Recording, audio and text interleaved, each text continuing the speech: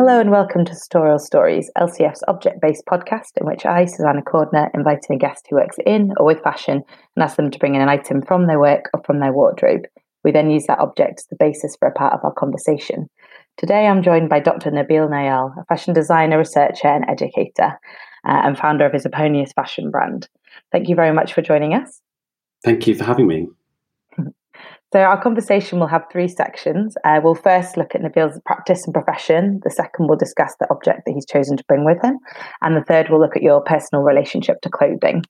So I find a really good place to start is always to investigate the position or perspective that you're bringing to the conversation. So to set the scene, could you please describe your practice, profession, or what you do? Yeah, so I describe myself as a practice-based researcher, designer, academic, all of the above, I guess. I don't necessarily see myself or have ever seen myself as somebody who is just a designer, just a fashion designer. I like to think that I am able to sort of break down those walls between disciplines a little bit and try to work in different kind of creative and also research and educational contexts.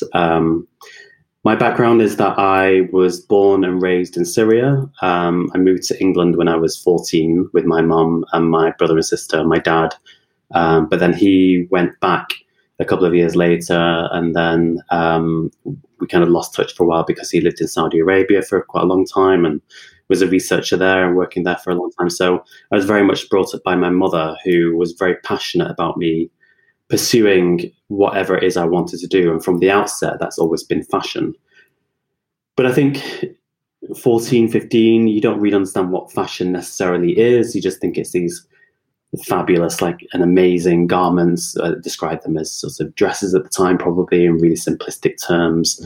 And then I embarked on my fashion education at Manchester Metropolitan University in 2005. And very quickly realized that fashion wasn't at all what I thought it was. But it's because of that I actually found it even more interesting and was more interested in the conceptual kind of frameworks, the philosophical underpinning, and eventually, of course, the research that is so important to me now. After Manchester, I was fortunate in winning quite a few important awards, and one of them was the British Fashion Council's Education Foundation, which enabled me to go and study at the Royal College of Art in 2008, which is where I began my master's. And that was hugely challenging because as part of my award, I was interviewed by Christopher Bailey, who was then the director of Burberry. And straight after my interview, when I found out I was successful, he said, "Do you want to come and do some work experience?" Of course, I jumped at the chance and had spent basically all of my summer between my undergrad at Manchester and my then MA at the Royal College working at Burberry, which was, of course, amazing. But equally, it was sort of, in the deep end in terms of fashion and the industry and what it was all about and learning things really, really quickly on your feet. And so by the time I got to the Royal College, it was really, I suppose, overwhelming in a way, but equally, I wanted even more and I was desperate for it. I was hungry for it and I couldn't wait to get started. And that, of course, was an incredible journey at the Royal College. And I'll talk about that more if you want me to at some point later in this. But it was an incredible, rewarding journey during that time, this concept of disruption was beginning to emerge in my work. But I didn't know what that was at that point until 5 years later when I began my PhD. Then reflected on all that stuff that was going on in my master's at the Royal College and was able to write about that in academic, applied academic frameworks, which then allowed me to understand the concept of disruption, which is what my PhD was about. And since then, in terms of my career, I've shown at Fashion Weeks. I've had the most amazing opportunities to be part of the LVMH Prize, which I was twice, and I became a finalist in 2017. I'm very fortunate to have been a recipient twice over of the British Fashion Council's Fashion Trust Award, which has been brilliant. And more recently, the COVID Crisis Fund to help as many designers as they could to survive this very difficult time in the environment that we're in now. Mm. So there are so many different strands within that I'd love to pull out. That you were really clear about kind of crediting different support systems within it, which is really interesting. I was caught by something you said really early on about the idea that fashion wasn't what you expected it to be. So you had this origin idea of dresses and glamour, and then your education takes you on a different path. What did fashion turn out to be? So I think fashion at the very beginning for me was just this very loose term that, like I said, was all about that amazing dress and that amazing moment. And, at the time when I was sort of really constructing this idea of fashion before my BA at Manchester, I was obviously very aware of, McQueen shows in the 90s, Galliano's extravagant shows in the 90s as well, and all these kind of huge spectacle performances that were going on. And, Caroline Evans' Fashion at the Edge, that book it was very important at that time for me to really understand the 90s, which was so influential in terms of the show reaching its peak. And I think that was what I saw fashion as. And I think a lot of people did, and sometimes do, to be fair. But then when you go into education, when you start to really figure out what it's about, it becomes quite, it's about the technicalities of the garment as well. It's about the emotions behind the person who's wearing the garments, why they choose those. And I use the word garment now and not clothes, which my partner laughs at me about, because, it's become very much about removing it from that spectacle and that kind of, I don't know, in a way, taking it out of that limelight and that sparkly environment and actually taking it into a more scientific environment where you then do start to see garments for their constituent parts, and you do start the elements that have to come together to form an identifiable garment. The shirt being made up of collar, cuffs, the whiteness of the shirt, the way it sounds, and the way it feels in your hands, and all of that then is what fashion has become for me now. It's not just this surface level, here's the glitz and the glory. It can be that, but that makes up like 1% of my experience in the industry. And the rest of it actually is a lot deeper than that, thank goodness, actually, I have to say.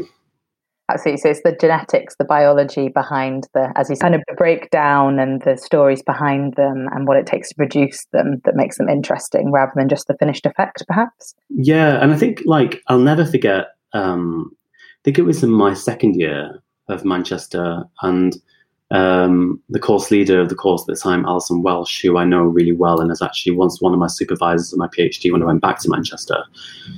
She said to the class, she said, you will never see fashion in the same way again once you begin your final year. And that to me was, there were no truer words, because then when you get to your final year and you're really having to, that learning curve that's like this and goes really steeply, like really quickly. And by the time you get to your final year, it's like, you understand so much about fashion, so hopefully. But you don't see fashion in the same way ever again once you've been through that experience. And I think one of the most obvious changes in me was prior to doing my BA, seeing films or watching films and seeing people walk down the street and not really necessarily looking at their garments. And after my BA, not being able to see anything but garments. Everything around me was about clothes, and every film I watched, I would dissect and analyze, especially historical films or films that were, trying to, look, the Elizabeth films, for example, which were looking back at the 16th century. I couldn't stop analyzing the construction, the way something fitted or didn't fit quite often, unfortunately, or the way something would be, the color combinations, and you just really can't help but see the finer detail, I think. And that's the beauty, I think, of being so immersed in your subject, is because you get so close to it. But equally, there comes a time when you have to step away from it. And that's something I think I learned over time, was actually getting really close up to it and analyzing it to the minutiae, but then also stepping back and also seeing the bigger picture, perhaps. Yeah, that's fascinating. And how does that analysis of the minutiae compare when you're in perhaps a industry specific opportunity, perhaps around one of your own designs, versus maybe when you're in a researcher or educational capacity? Do you think you read clothes in the same way in those two different sides of your profession? So I've worked in different at different levels of the industry. When I was at the Royal College, because I'd won the Graduate Fashion Week award at the time for Best Women's Wear, I think it was 2008.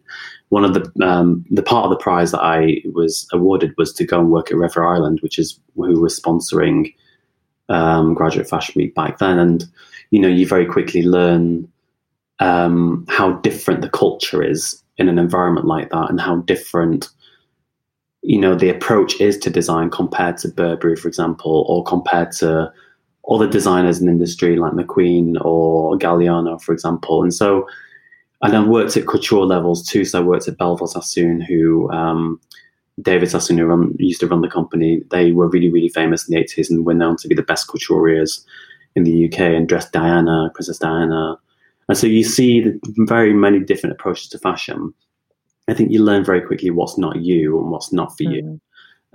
So again, it's that whole, you go into the industry very much like we do with a degree, I suppose, which is this kind of bright-eyed, everything's amazing, but then you quickly know what is wrong and what's not right and what is right for you. And it's often the no that's more important than the yes. And so I learned very quickly that high street just wasn't the best fit for me at all. So in terms of that finer detail, the minutiae, that's something I apply to not only my research, but also to my practice as a designer, whether it be my own label or whether it is when I freelance for other designers or do collaborations. It's always very kind of, this is the approach I want to take. And I think it's born out of this kind of, ultimately I want to be able to go to bed at night, put my head on the pillow and be satisfied with what I've achieved and know I've done my best by that. And also feel like whatever I'm putting out into the world, which is, as a designer, you have a responsibility, and whatever you put out into the world is your calling, it's your choice, you decide, and you've got to be satisfied with that, because once it's out there, it's out there. And so I want to make sure that every garment I produce and everything I come up with is the best it can be. So I can't escape having to do the minutiae. But equally, having run a business now for 5.5 years, you do have to think about the bigger picture as well. And what I've had to learn over the years is balancing both things somehow, which is something I still I'm trying to do. That sounds like a lifelong learning, though. Yeah, I think so. I don't think you're ever able to do that, because most people tend to be better at one thing than another. But it'd be so good if we could all, or if I could get really good at the detail, but equally at the really big picture and the planning and the forward thinking or whatever. But that's why I think it's so important to collaborate, because we're not all good at everything 100%. And it's so important to reach out and work with other people, which is something that I'm very passionate about anyway. Yeah, I think that's something that I really admire in your work and the kind of surrounding communications, because you are very good at kind of crediting the people that you work with and who produce the garments or the other aspects of your team. And as you say, your collaborators. How does that influence the way that you teach? So you also work as course leader for MA Women's Wear at London College of Fashion, both in terms of ensuring perhaps that your students will look at the bigger picture as well as the detail, but also that essential idea of being a collaborator and part of a network, perhaps. Yeah, so I think the most important thing from my perspective as a designer who educates students is remembering that I have a responsibility to do my best by them at all levels. No two students are the same, and many of my students have come from very different cultural backgrounds, different parts of the world. And when you put all of that energy into one room, you're already collaborating with people from different environments, different cultures. And that energy and that adrenaline that comes with that, I think, is so profound. It just feels natural to want to keep going with that and to reach out beyond the course parameters and actually reach out to other courses across UAL, but also across different disciplines too, not necessarily just fashion, and outside of the academic environment with other sectors in the industry as well. And so my students are really good at doing that, I think, because it kind of is natural and necessary, especially now, to be really good at collaborating. I think that it's, in terms of my approach to teaching as well, one thing that I think is really important is making sure that whatever they're producing is authentic to them as people, and is going to culminate in an outcome that is meaningful and is not just another collection for fashion, and then we're going to forget about it in 3 minutes once you've left the show or whatever it is. Like, the industry, especially women's wear, is already really oversaturated. And so if you want to stand out, I think in order to do that, you've got to be coming from a place of authenticity. But we've also, as I was speaking to Candice Fragas, who is fashion director at Dressed, she came in one of my talks with the students and she said it's authenticity and community. And I think those two things together, hand in hand, are so important when you're educating students, but also so important for the industry as well as, going forwards after COVID. It's very much something we have to adopt if we haven't already done so. I think that's an amazing flag to fly over your work, authenticity and community as a pairing. Within your initial overview and kind of introduction to your career and practice, you spoke about the idea of disruption, and I've read you describing yourself as a disruptive designer. I think this relates to your PhD research, but it'd be really interesting to hear more about that and what you mean by that term. Yeah, so I mentioned earlier how at the Royal College I'd started to play around with the kind of idea of disruption, but not necessarily knowing what it was at the time and not using that term at all. I was using the term juxtaposition. And that in itself only happened because, I suppose, as you know, I've been obsessed with Elizabethan dress for a very long time. And when I was at Manchester, that's something that I really loved and still do love. It's like my biggest passion in life. But it was important for me to also try and find something that could be a contradiction a little bit, I suppose, to Elizabethan dress. So what was the opposite of it, or the perceived opposite, which was at the time technology. So it was actually quite by chance how I landed upon this idea of using 3D printing within my work. And it happened one spring morning, I think in 2009, I want to say, when at the Royal College, I was climbing up I think it was like 7 flights of stairs because the lift, as usual, was broken. So we had to always take the stairs, which is fine because it was amazing exercise. But also, I was going to say, gets your steps in. Oh yeah, steps in. It's brilliant. And I was, it was also really good because you could just stop at various points and either look onto Hyde Park, where it was amazing, or you could actually just see what was going on in different floors around you. I must have been really tired that day because I think I stopped at level 2 and instead of waiting for level 5, which is probably my usual pit stop. And I saw a lady come in with a tray full of these kind of, obviously what I know now is 3D printed objects made of kind of plaster materials, but at the time they looked like ceramics or something like ceramics. And I was really intrigued by them. And so I followed her into this room, which was like, you had to tap in with your card, and I managed to get in behind her. And I was like, what's going on? What's this about? And she explained it to me, and I was straight away, I was like hugely drawn in, and I wanted to get involved, and I explained to her my projects and what I was doing about the Renaissance and how I was factoring that into my work. And there was at the time also this discussion about sportswear, which was coming through my work a little bit. And so I then met up with Tristan Weber, who is head of women's wear at the Royal College, and he said, great, go ahead, meet up with them, make this happen. And then a few months later, I'd sort of produced this collection full of 3D printed Baroque pieces, which obviously looking back on now are still for me very, they're quite literal in their interpretation, but it was nevertheless an interesting move on my part in terms of the historical referencing and going towards something technological, but also that felt sympathetic to the historical. Like I said, that was all framed under the concept of juxtaposition, this, two opposites that were brought together. And then when I started my PhD, I was printing out an image of a doublet at 2:00 in the morning about a year into my PhD. After doing a masterclass at the School of Historical Dress, and the printer ran out of ink and started to print this stripes image. And I was just literally about to throw it in the bin. And then I was like, hang on, this is actually really interesting. I think I prefer it more than the original image I wanted to print. And so I looked to analyze it. And after careful reflection with my supervisors, it became about the importance of the breaks in between the image. So the lines between the image that were formulating gaps. And those, breaks and gaps led into the idea of ruption and these kind of disruptions after that. After 3 years of my PhD, I'd come up with the principles in a way which were abruption, corruption, interruption, eruption, etc. So there was quite a few of them. And I was able to use those terms to categorize my collections in terms of what was going on in every garment or in a collection, for example. And so, yeah, so that kind of has stayed with me. Like, I said at the beginning when I started fashion, and my course leader saying to me, you will never see fashion in the same way. Now I can't see anything without seeing disruption. And, it's important to say that disruption doesn't have to be this big, huge, massive collision of environments or clashes of culture. It can also be operating on a very sort of subtle level as well. So it's easy to see disruption in everything you see. And yeah, like I said, it's definitely in all of my collections because that's the way I practice and the way I work, but it's also in the way I teach and the way I deliver. And that's really important to me as well.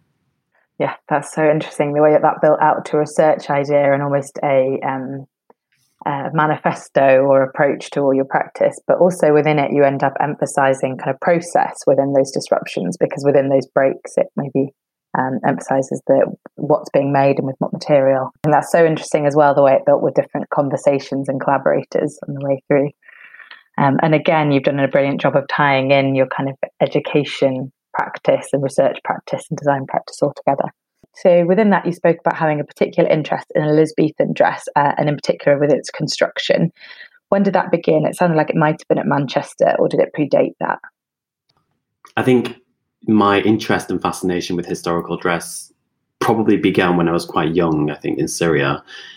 We used to come over to England roughly every couple of summers for a couple of months at a time. And we would be taken around museums and, because, my mum was struggling to find things for us to do. So she'd just be like, okay, let's go and see this gallery, which was amazing for me. I loved it. And I remember seeing these historical garments in their museum context. And it was, I suppose, like to everybody or a lot of people, seeing pieces in a museum or a gallery is obviously really exciting, and it's like, where'd that come from, what's it about, what's its past. But it was doubly exciting for me because it was also seeing that garment it felt a bit alien to me because I'm Syrian and I was born and brought up with a very different cultural environment around me. So I was seeing this European garment in a context like a museum, which I didn't really experience in Syria. And so it sort of stuck with me. And every time I went back to Syria, visually it stayed in my mind. And then obviously beginning my degree in Manchester in 2005, it was always sort of, the projects would always look back a little bit to history, and it was always European history. I remember there's one about Victorian dress, there's one about Edwardian dress. But the Elizabethan reference itself only really began, again by accident actually, when I, in my third year, quite literally stumbled across a smocking machine and the embroidery studio, which was on the third floor at the time at Manchester Met. And it was literally covered in dust. And I went into the room and it almost fell on me. But I asked what it was about, and this lady, who I forget her name, explained how it worked and showed me how to work it. And there was at the time a really small sample of fabric that was just coming off of the machine with some deep red threads kind of coming through. And that to me was so visually really exciting because it was so, I don't know, it was so accurate, but at the same time felt so hand crafted and very much about the hand being involved in the process. And so I started experimenting with that and playing with it and producing these big, huge smocked samples that I would then put on the body or on the mannequin. And I think it was then a conversation with Alison Welsh, I think, along with me doing my research on Patterns of Fashion, which are these series of books produced by the late Janet Arnold and Jenny Tiramani, who is an amazing influence on me even today. Seeing these shapes that I was producing, these smocked shapes, would directly link to the shapes that were being produced in the 16th century. And there was this kind of almost like tacit connection between what I was doing now, what I was doing, in the contemporary context, which were so similar to what was happening back then without me even realizing it was happening. It was almost like instinctive that you would get a machine like a smocking machine and do what I was doing with it, and you would arrive at these shapes that felt right, but I didn't know why it felt right until I could see the visual references of the 16th century and knew that I was very much following my instincts, which felt right. And so that's when I became very aware that what I was producing was sort of Renaissance-esque 16th century, perhaps more specifically. And then I started to look towards the figures of the period, and obviously Elizabeth I is perhaps the most striking example. And so she stayed with me and has stayed with me ever since. Mm. I think it's really interesting that you were first drawn to the ideas and the kind of elevation of dress within this museum context. And then, as you say, it's an evolution within your design practice, but also kind of coincidence of being drawn to a machinery and technology that ends up allowing you to evolve and see that through. And I'm also kind of struck by the fact that you've spoken about disrupting or progressing or experimenting and challenging within fashion process. But with using the smocking machine, you're using something that at the time you were learning yourself was considered maybe unfashionable or out of date as a piece of technology, and creating something new with it. Yeah, I think at the same time, it's important to say that I'm very much process-led. So, I mean, my PhD was practice-based. It's very much about, obviously, the research, but research not just being, books. It's also through process and experimenting and lots of prototyping and so on. And so it was amazing in a way, and is amazing to think that actually something that stayed with me, which is Elizabethan dress, actually only really happened through process. It shows, I think, and highlights the importance of working with your hands and appreciating the materials and the equipment around you, sort of bringing in the kind of craftsman or craft person that's within you and applying that, trusting your gut. And it's that sort of tacit knowledge that happens, I think, in that context that I think is amazing and that is so little understood. And I think that's something I want to explore longer term, perhaps, in the future. I'm excited to see what comes of that. That sounds really, really fascinating. Mm-hmm. Perhaps at this point we could bring in your object choice. Yes. Could you please introduce your object and describe it for the listener, please? So my object is actually made up of a series of different fabrics. I'm showing them to you now, so you can see them, but they're all different. Oops, I'm kind of dropping everything in the background at the same time. They're all different striped fabrics from Aleppo, Syria. My dad went back for the first time in 10 years, well, nearly 10 years, since the civil war broke out in 2011, to Syria. And his return actually triggered a really emotional kind of response from me in terms of my practice, but also as a person.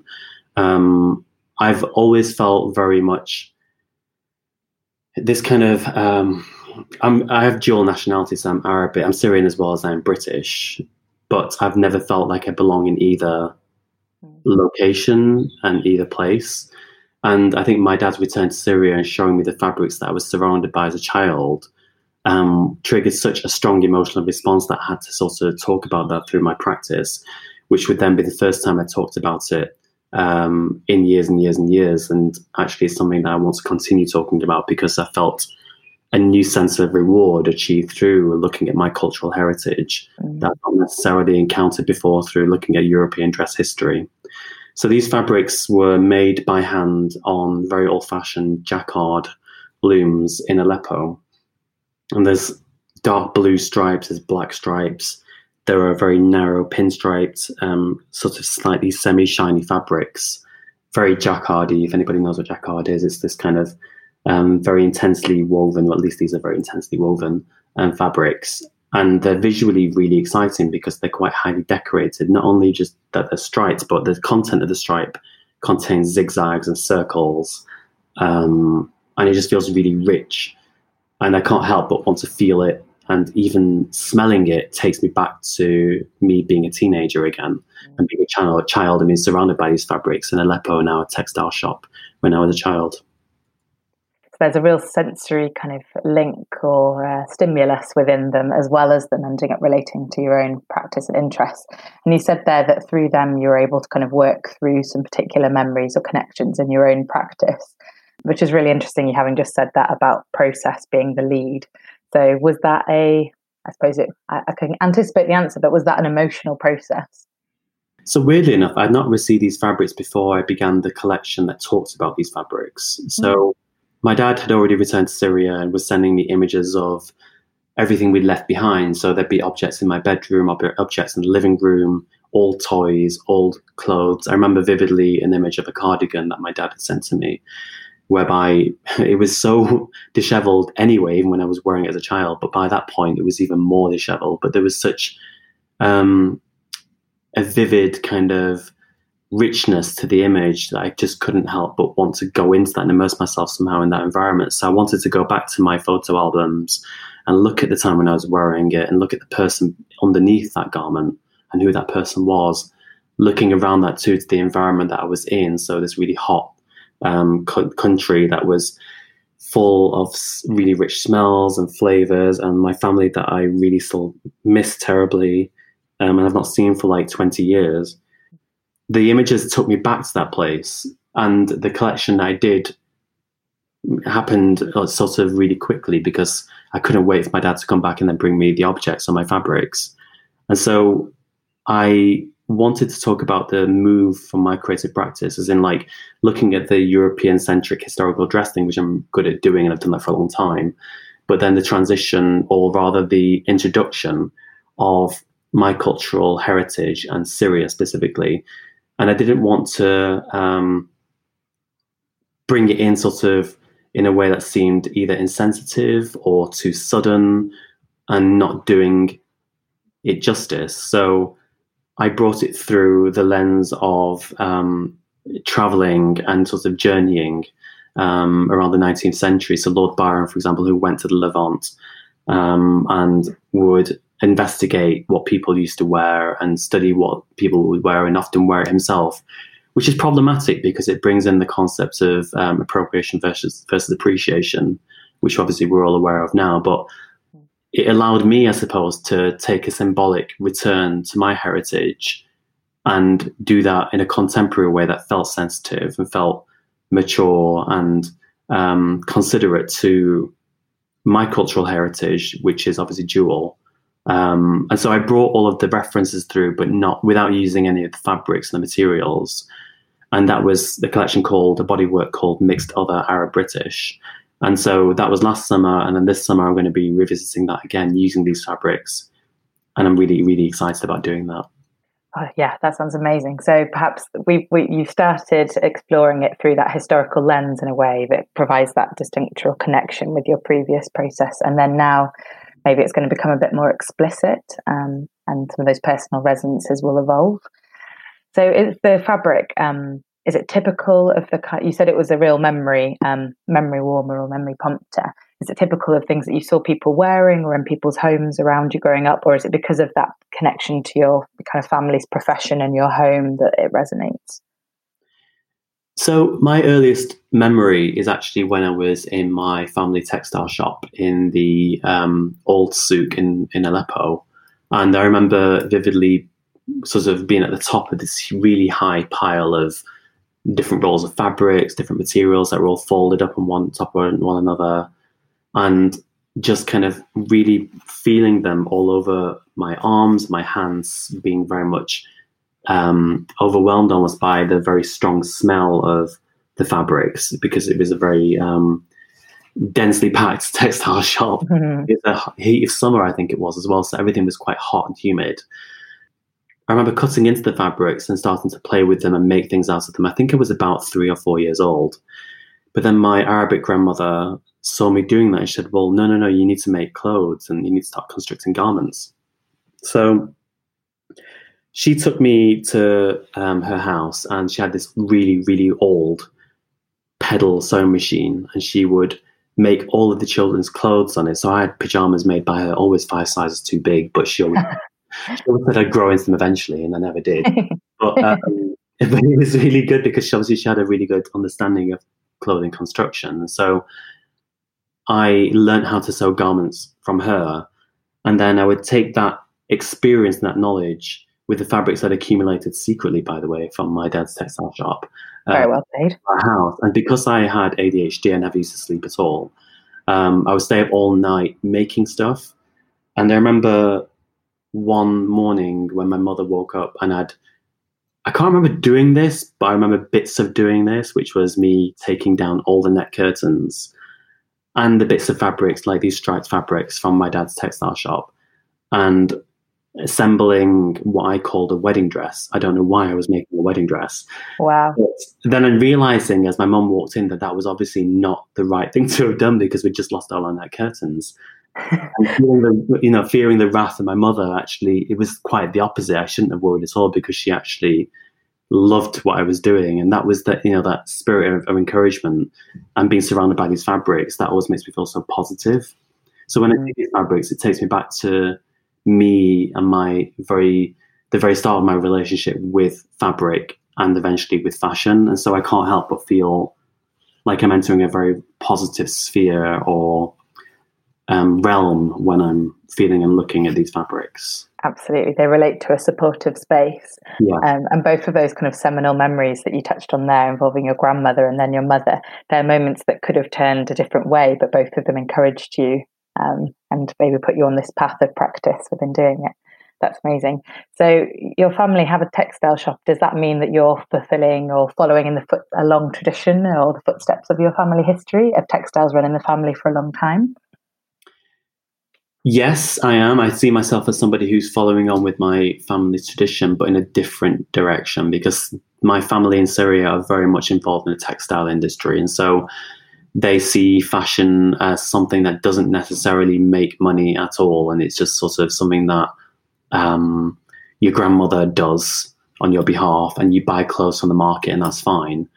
And so my relationship with fashion, I suppose, takes on that little bit, that kind of energy of it's really about working with the materials and the fabrics, the construction, innovating and finding new ways of making things.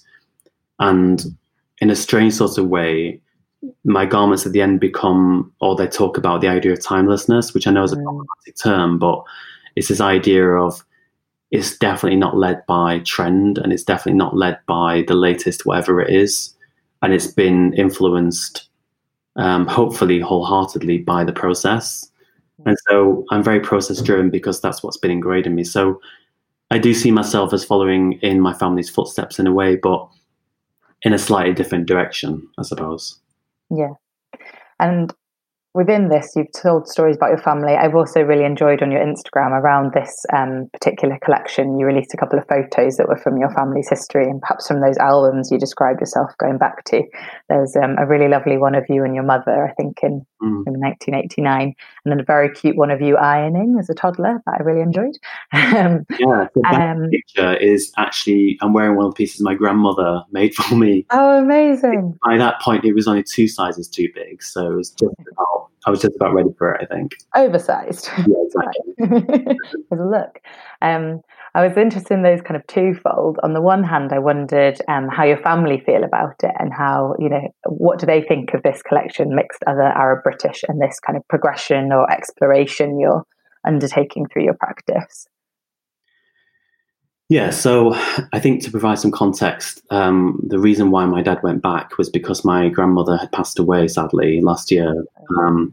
So obviously it was a very difficult time, obviously, for him and his brothers and sisters immediately, but also later down the line, in a way. It affected me, of course, because, that was somebody who was hugely important to my career in a really strange sort of way, but also somebody who I've not seen for 20 years and will never see again. So that was something that I had to deal with, and I dealt with through my work, I suppose. My grandmother was always very supportive and wanted me to pursue this, but I think that in the back of her mind and back of my family's mind in Syria, there was this idea that Nabil's just a kid, he's just doing his thing, he's just making clothes, but he'll get on and do a serious job when he gets older. And so when I got a bit older and I was like, hell no, I'm still doing fashion, there was this kind of slight resistance, and eventually it became a more serious resistance. And it was like, no, if you're gonna do something creative, you're gonna go and do architecture. So it changed, the land sort of slightly changed from one of supporting, be creative, be a fashion designer, to one of, but how are you going to make money? How are you going to survive? It's really viable. What are you doing? Are you crazy? And so I can see now, I was battling that at the time, and my mother, who is amazing and very much has been behind me throughout the whole process, I can see now how that actually isn't necessarily them speaking, it's actually the culture and the environment that they were brought up in and living in that was speaking in a way to privileging and prioritizing, people who become doctors or lawyers, or if you're going to be creative, become an architect. So of course, you do have a lot of people who operate in those disciplines in Syria, which is great, of course, but it doesn't necessarily make becoming a fashion designer easy. And so I think that once I'd proven myself a little bit, and once I then got to the Royal College, and once then I was successful with a scholarship to go and do a PhD, and then got a PhD, I think then my family were like, all right, okay, yeah, I can see you've done the right thing. Yeah, it's a great thing that you've done. And so the land kind of shifted again. It became really super positive, and it was like, oh, it's great, it's fantastic, it's so brilliant. And so I just kind of leave it at that. But there is a kind of sort of undercurrent of them not admitting that they wanted me to take a different pathway, and I've sort of proven them wrong, but it's fine.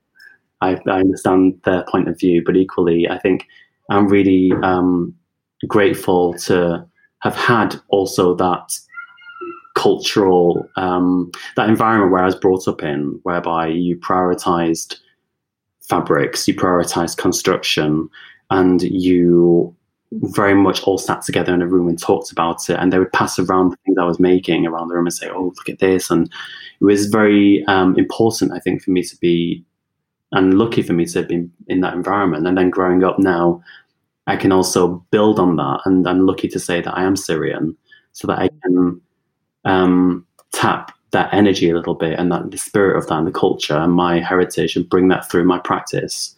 And hopefully I'll be able to carry on doing that in a way that does it justice. That sounds like an incredible progression and an exchange. I think also it must have been quite exposing, I suppose. So that was the other element I was interested in terms of the collection, but also the sharing of those photos. Having based a lot of your work on this incredibly detailed practice-based research and some of these collaborative approaches, how does it feel? How did it feel to then share these more personal aspects of what might be informing your practice in collections? I was very nervous about doing so before that, because I'm quite a private person. But then once I started doing that, I found it very much a release. And I found more and more, actually, Instagram as a platform for me has become a place where I can communicate with my audience in a way that is meaningful and bring them into the conversation and discussion. Like I said before, I'm very proud of the fact that I'm a collaborator. I'm proud of my students for embracing collaboration. I love talking about cultural identity. I love talking about people's different perspectives on fashion, their views on fashion.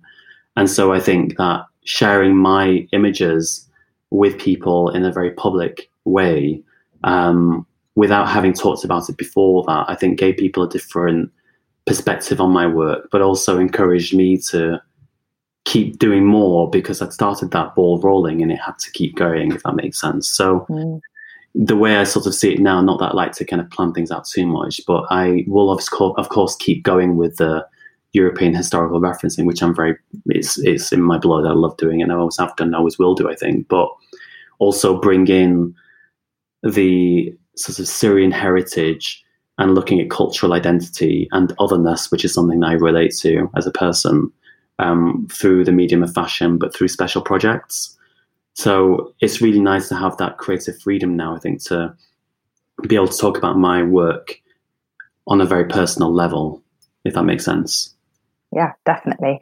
And it's something that sounds like you've kind of grown in confidence or opportunity to feel that you can do that. So I think that's incredibly brave, but it's also a reflection of the progress of your practice and career. I feel like I could talk about your object choice for hours. It's absolutely fascinating. And I'm really interested to see the way that it evolves through your future collections. So thank you so much for sharing it with us.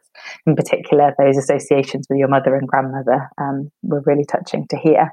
From there, perhaps we could talk a little bit about some of your other kind of personal connections to clothing before we close. So for a start, do you personally collect anything? I collect white shirts. I love I'm not wearing one now. I'm wearing a pale blue shirt, but that's because I'm obsessed with blue at the moment. And it's kind of, I'm not wearing blue nail polish at the moment. I normally wear blue nail polish. And so at the moment, the colour for me is blue and white, but at the same time, white shirts have been, and I think will continue to be, my major obsession when it comes to garments. I see there was a piece of writing, I've forgotten by who it was by, but it was a 16th century piece of writing, or dates back to then. And it was somebody saying that the white shirt, or the shirt, sorry, is a sister of the smock. And so it's important to also say that another garment that I'm obsessed with very, very obsessed with is the smock form, which features in every single one of my collections. And that's because the smock, eventually, I believe, is what led to the classic white shirt that we understand and know today. So I collect white shirts. I buy them from all different periods, usually 18th century shirts. And they're just kind of like a shirt library. And I think that's how I design. So I begin with the classic white shirt every single season or every single project. And the first thing I draw is the collar. I have to get the collar right. And then from that emerges the rest of the garment and emerges the rest of the collection. And so it has to be, that shirt library has to be strong and robust in order for me to gain useful information from it, if that makes sense, to build, hopefully, an exciting collection. Yeah, I love that. So the shirt library, does it evolve collection in your own practice? So for instance, a new acquisition of a shirt to your library ends up informing your own work, or is it more like time to start a new collection, let's go to the library, see what colour forms, what ideas end up resonating? A bit of both, I think. I mean, I'm always on the lookout for white shirts. I have an eBay search set up already, and it's been literally since I think I had eBay from 2008 something. But I think it's also, that library isn't necessarily one that's just archive and then I've got a new collection, right, library, which is just the new stuff. My archive is very much about the integration of reference material from different periods of history, but also contemporary pieces that I've created in response to the reference material. So that library is quite dynamic in the way that it's formed. But yeah, so that, I'm very, like I said, obsessed with the shirt, but also important to say that the shirt isn't something that's defined necessarily by completely by its collar and cuff and by its whiteness and the crispness of the poplin. I play with those elements, I guess, and then put them into different contexts. So you see shirt-like dresses and shirt-like coats and shirt-like other things, and that allows me then to enter this this area where I'm creating hopefully new garment archetypes, which I really enjoy doing. So trying to, as you would, perhaps I'm obsessed with gardening. That's the other thing I'm really obsessed with. So the idea of developing new plant specimens. I don't know. So species is meant to be the plant that's not been hybridized, I think. And when you've brought in another plant to the equation, then you create a hybrid. So I think my garments, almost the archetypes that I'm creating, the new archetypes I'm creating, are almost seen as that in a way, as hybrids. It's very complicated. I'm not going to bore you with it, but it's something that I'm really that informs everything. Yeah, that's so intriguing to not only create new practice, but create new forms and to challenge the kind of definition or deviation between different ones. And also to take something as classic and fundamental, as you say, as the smock or the shirt to play those games is really, really intriguing. So I'm still caught on the library. Is this something, is this a professional space and a set of pieces, or do you ever borrow from and wear the items as well? Yeah, so I do wear some of my own shirts and some of my reference shirts as well, because not all of them, I mean, if they're really old and very precious, I would never touch them without wearing gloves. But some of them I do just sort of wear casually or whatever. And I think it's important, because I think then you get to enter what it feels like to wear such a piece. You're not just looking at it in the context of something hanging on a hanger or on the table. You're actually putting it on your body and getting to feel what that linen or whatever it is, a material, might feel like on your skin. And so that's important as well. But to say as well, my library is a porous library. In other words, I consider, the archives of Prato, the museum in Italy, for example, as part of my library, because I've been to study the smocks, the 16th century smocks. There's a really good example of a man's smock and a woman's smock in Prato, in Italy. And that, in a way, forms part of my visual libraries. I've got really strong images of that in my archive collection. And that's because that's still something that I return to even now to inform new ideas. And I think the other thing that's important to say is that it's not like I need to collect a new piece because I've run out of ideas. I think a shirt or whatever garment you choose to inform your practice is something that has endless potential. And that's very much, it comes from the post-structuralist philosopher Gilles Deleuze, who I looked at during my PhD, the idea that any object around you has endless potential. So you could break down a chair into its constituent parts and reassemble it in a completely new way. It would still hold on to the identity of a previous chair, but also forms a new identity because it looks slightly different. And so that's the same principle that I apply to anything around me, including my shirt library, which is that you can break down the same shirt into different parts and reassemble it into completely new things every time. Again, could talk to you for hours. I think that's so interesting. And coming at it from the perspective of being a curator, I'm really interested in the different histories or different interpretations or different potentials of objects and of collections. And I think it's really fascinating to think of it in such a fundamental kind of perspective of breaking it down and reconstructing, rather than it being a kind of literal thing about the finished and final object. Perhaps as a final question to kind of reverse it. So you spoke there about the potential of the object or of an item, but also about the fact that, quite rightly, I think, your library extends beyond your own kind of capacity or collection and reference pieces through to the collections of museums or that surround you, and they might also be able to inform or influence your work. If I were to collect one item of your work to represent you in a museum collection, what would you want it to be and why? It would probably be the shirt that I have called the Carl shirt. And that shirt it became really important, I think, for me when I was developing the initial prototype in 2015 with my sample machinist, Jean, who is from Barnsley, but we made it in Sheffield, which is where I'm from.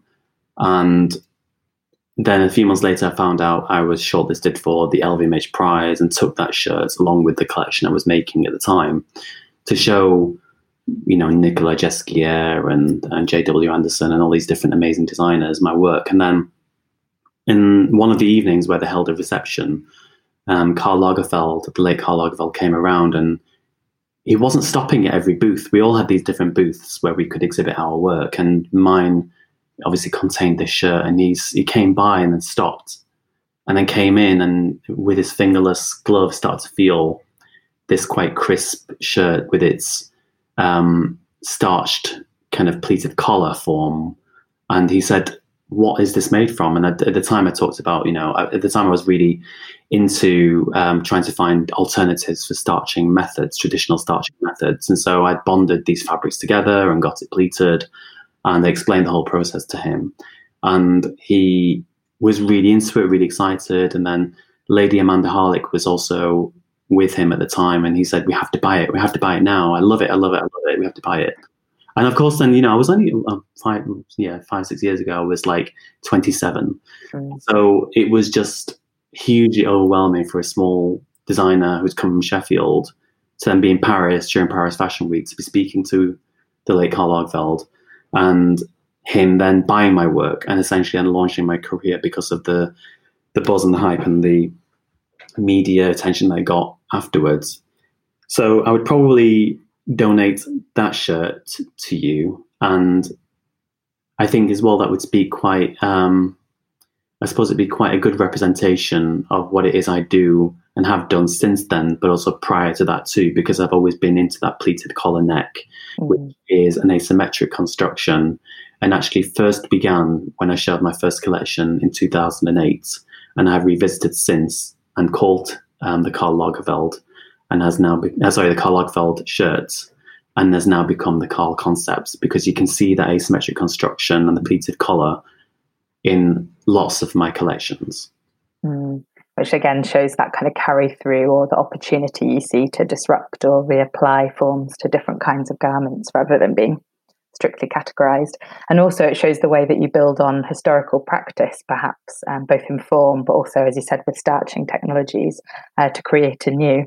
So that sounds like a brilliant choice that would tell 1,000 stories for 100 years. So thank you. That's a wonderful choice. Thank you so much for joining me, Nabil. It's been so interesting.